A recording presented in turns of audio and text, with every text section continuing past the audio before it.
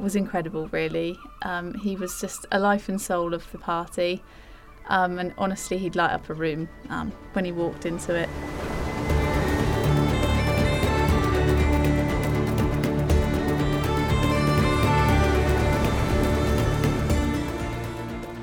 So I'm Terri. I'm an illustrator from the lovely Weymouth harbourside town in Dorset, and my link to the RNLI is with my brother Dan, who we sadly lost to the sea in February 2020.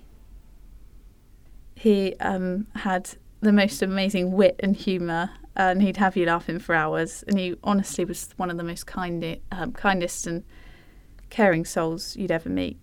So I have, lots of lovely memories with Dan. One is he was the best man at my wedding, and he wrote the most amazing speech and a poem about love, actually. Love is a place to aim for. Love is a place to hide. Love is what we came for. Love is what gives us pride. Love is what moves mountains. Love is always by your side.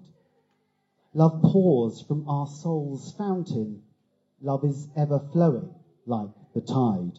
The day Dan went missing was in February 2020. It was a bitterly cold and windy day, and we knew that he had actually wrapped himself up really warm and had gone to stargaze and look at the stars, which is something he loved doing. He loved all things universe and astronomy. It appeared that Dan had somehow entered the water on that windy day, and we'd actually been informed by the police and the Coast Guard and the RNLI that they were looking for him. Obviously, as a family, we rushed down to search too, and as the night drew in, they obviously had to pause the search, but they reassured us that they were going to start again in the morning. And as a family, that's all you can ever hope for, that people are trying their best, and we're all trying our best to try and find him. The night we obviously had to leave the search, it was terrible. Knowing that, your loved one is out there somewhere and you don't know where they are. It honestly, I would never wish that upon anyone. It was terrible. The sense of the relief the next day when we'd found him is, it wasn't the way we wanted it. It wasn't the outcome we wanted, but I think I'd still be sat here today, and so would my family, in pieces, because we wouldn't have been able to grieve properly.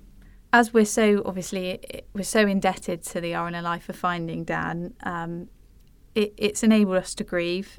It's an extremely long process, and one I don't think will ever get any easier, but without the closure of finding him, we wouldn't have been able to move forward. And just, knowing that every attempt had been made to find Dan was all we, could ever have wished for.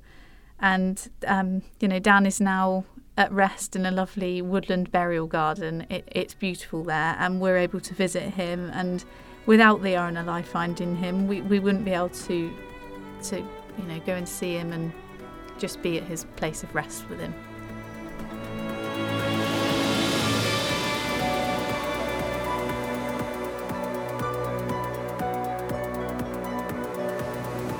As time passed, I actually found through exercise that helped me with my grief, and I kind of wondered, what could I do to give back to the RNLI after they'd done so much for our family?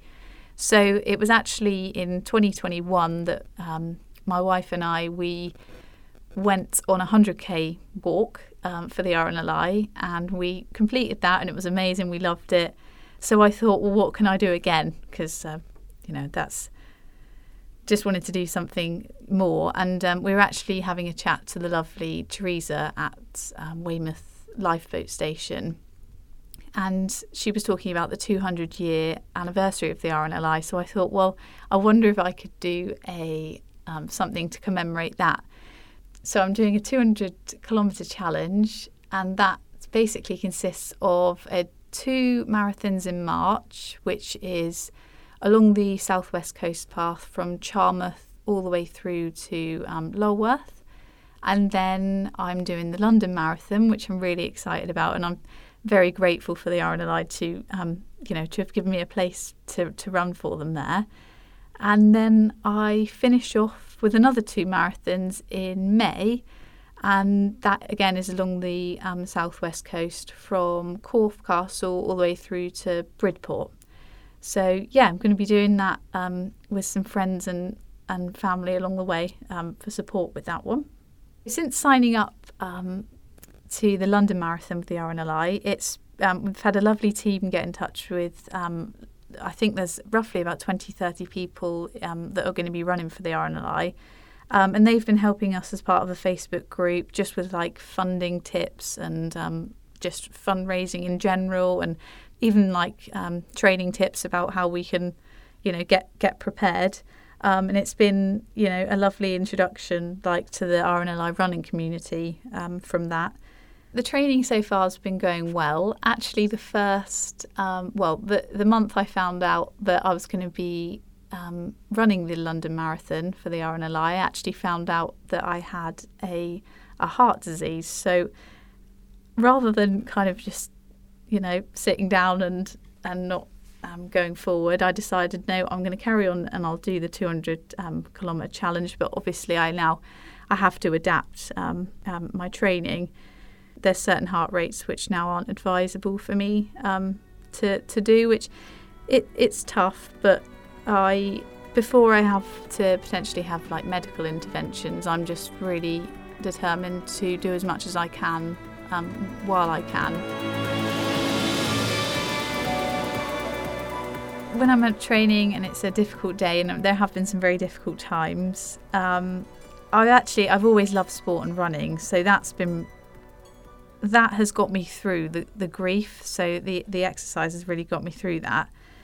And when it's a difficult day, I do always think of Dan. I actually sometimes think of him, running alongside me, and you just don't know, what's around the corner, and to make the most of every day and every opportunity, and to try and find light through dark situations that's what the training helps me do. Actually, the challenge that I'm taking on for the RNLI it's really to say thank you, and I'd like to raise awareness of the fantastic work that the RNLI do, and to celebrate the amazing volunteers that they keep this service going, and you never know when you're going to need it. My family and I, we never thought we'd need the RNLI, but actually you never know, and we never thought we'd end up with such a connection to them. But it means the world that they are supporting me for this challenge, and I can hopefully help them in turn.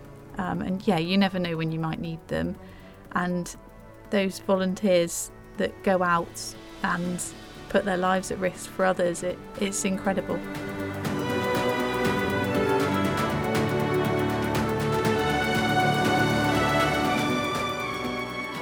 Hello, it's Phil Coulter here.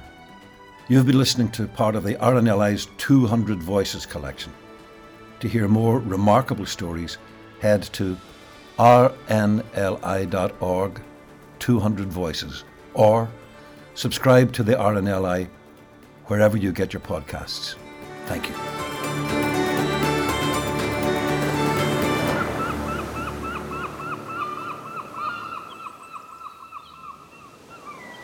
"200 Voices" is an adventurous audio limited production for the RNLI.